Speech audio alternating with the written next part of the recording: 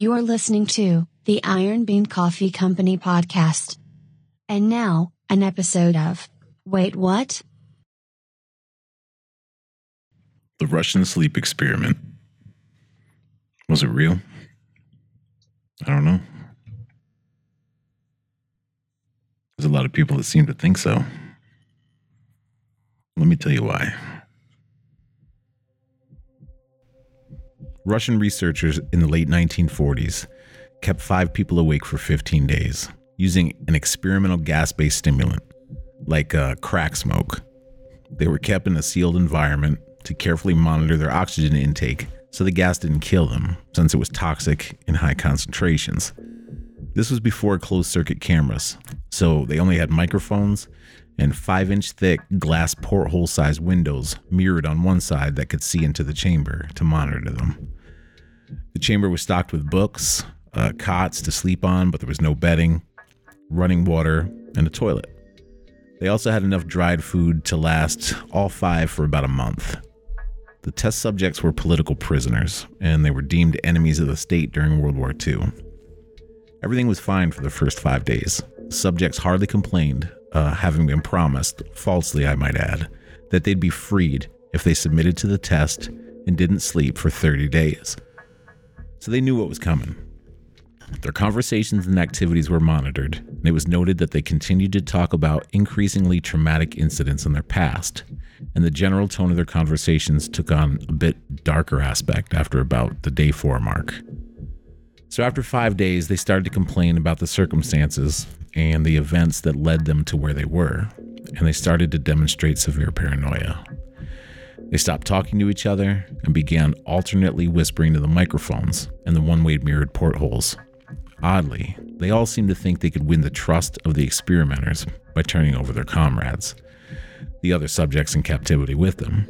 At first, the researchers suspected this was an effect of the gas itself. But after 9 days, the first of them started to scream. He ran the length of the chamber repeatedly, yelling at the top of his lungs for 3 hours straight, and he continued attempting to scream, but was only able to produce occasional squeaks. The researchers postulated that he had physically torn his vocal cord. The most surprising thing about this behavior is how the other captives reacted to it, or rather that they didn't react to it. They continued to whisper to the microphones until the second of the captives started to scream.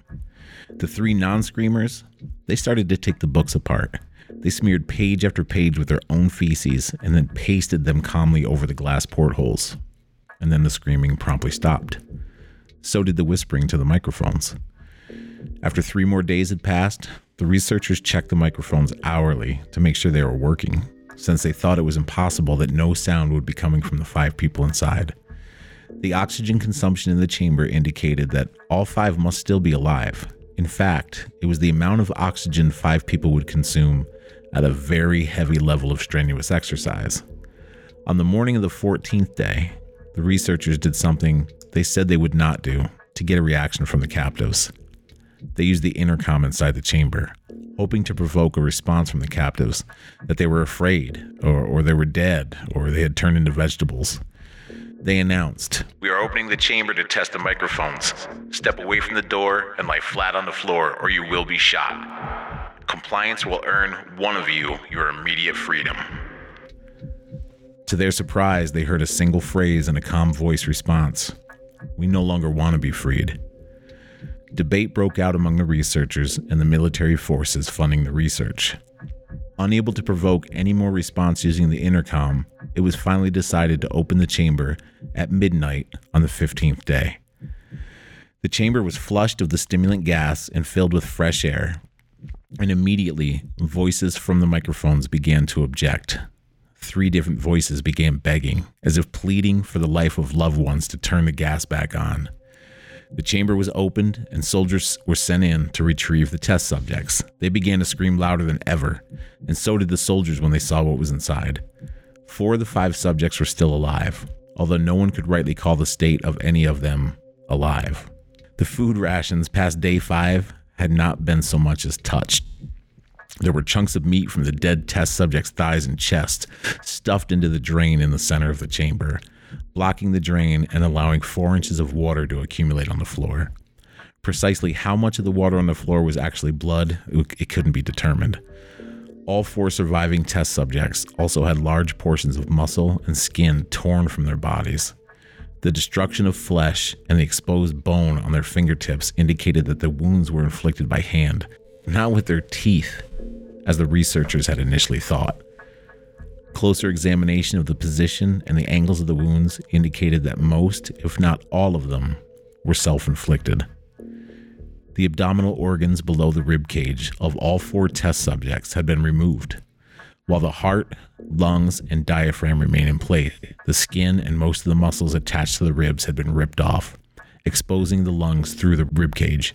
All the blood vessels and organs remained intact. They'd just been taken out and laid on the floor, fanning out around the eviscerated but still living bodies of the subjects. The digestive tract of all 4 could be seen working, digesting food. It quickly became apparent that what they were digesting was their own flesh that they'd been ripping off and eating over the course of days. Most of the soldiers were Russian special operatives of the facility, but still many refused to return to the chamber to remove the test subjects. They continued to scream to be left in the chamber and alternately begged and demanded that the gas be turned back on, lest they fall asleep. To everyone's surprise, the test subjects put up a fierce fight in the process of being removed from the chamber. One of the Russian soldiers died from having his throat ripped out. Another was gravely injured by having his testicles ripped off and an artery in his leg severed by one of the subject's teeth. Another 5 of the soldiers lost their lives if you count ones that committed suicide in the weeks following the incident. In the struggle, one of the 4 living subjects had his spleen ruptured and he bled out almost immediately. The medical researchers attempted to sedate him, but it proved to be impossible. He was injected with more than 10 times the human dose of morphine derivative and still fought like a cornered animal, breaking the ribs and the arm of one doctor. When his heart was seen to beat for a full 2 minutes after he had bled out, to the point there was more air in his vascular system than blood, even after it stopped, he continued to scream and flail for like another 3 minutes, struggling to attack anyone in reach and just repeating the word more over and over, weaker and weaker, until he finally fell silent. The surviving 3 test subjects were heavily restrained and moved to a medical facility. The 2 with intact vocal cords continuously begging for the gas, demanding to be kept awake. The most injured of the 3 was taken into the only surgical operating room that the facility had. In the process of preparing the subject to have his organs placed back within his body, it was found that he was effectively immune to the sedative that they'd given him to prepare for the surgery. He fought furiously against his restraints when the anesthetic gas was brought out to put him under. He managed to tear most of the way through a 4-inch wide leather strap on one wrist, even though the weight of a 200-pound soldier was holding that wrist as well. It took only a little more anesthetic to put him under, and the instant his eyelids fluttered and closed, his heart stopped. In the autopsy of the test subject that died on the operating table, it was found that his blood had tripled the normal level of oxygen. His muscles that were still attached to his skeleton were badly torn, and he had broken 9 bones in his struggle not to be subdued. Most of them were from the force his own muscles had exerted on them. The second survivor had been the first of the group of 5 to start screaming. His vocal cords destroyed, he was unable to beg or object to surgery. He only reacted by shaking his head violently in disapproval. And when the anesthetic gas was brought near him, he shook his head yes when someone suggested, reluctantly, they try the surgery without anesthetic, and did not react for the entire 6-hour procedure of replacing his abdominal organs and attempting to cover them with what remained of his skin. The surgeon presiding stated repeatedly it should be medically impossible for this patient to still be alive.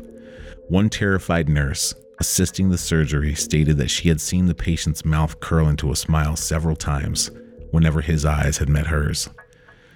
When the surgery ended, the subject looked at the surgeon and began to wheeze loudly, attempting to talk while struggling. Assuming this must be something of a drastic importance, the surgeon had a pen and pad fetched so the patient could write his message. It was simple: keep cutting. The other 2 test subjects were given the same surgery, both without anesthetic as well, although they had to be injected with a paralytic for the duration of the operation. The surgeon found it impossible to perform the operation while the patients laughed continuously. Once paralyzed, the subjects could only follow the attending researchers with their eyes.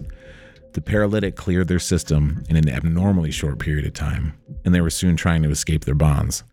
The moment they could speak, they were again asking for more of the stimulant gas, the crack.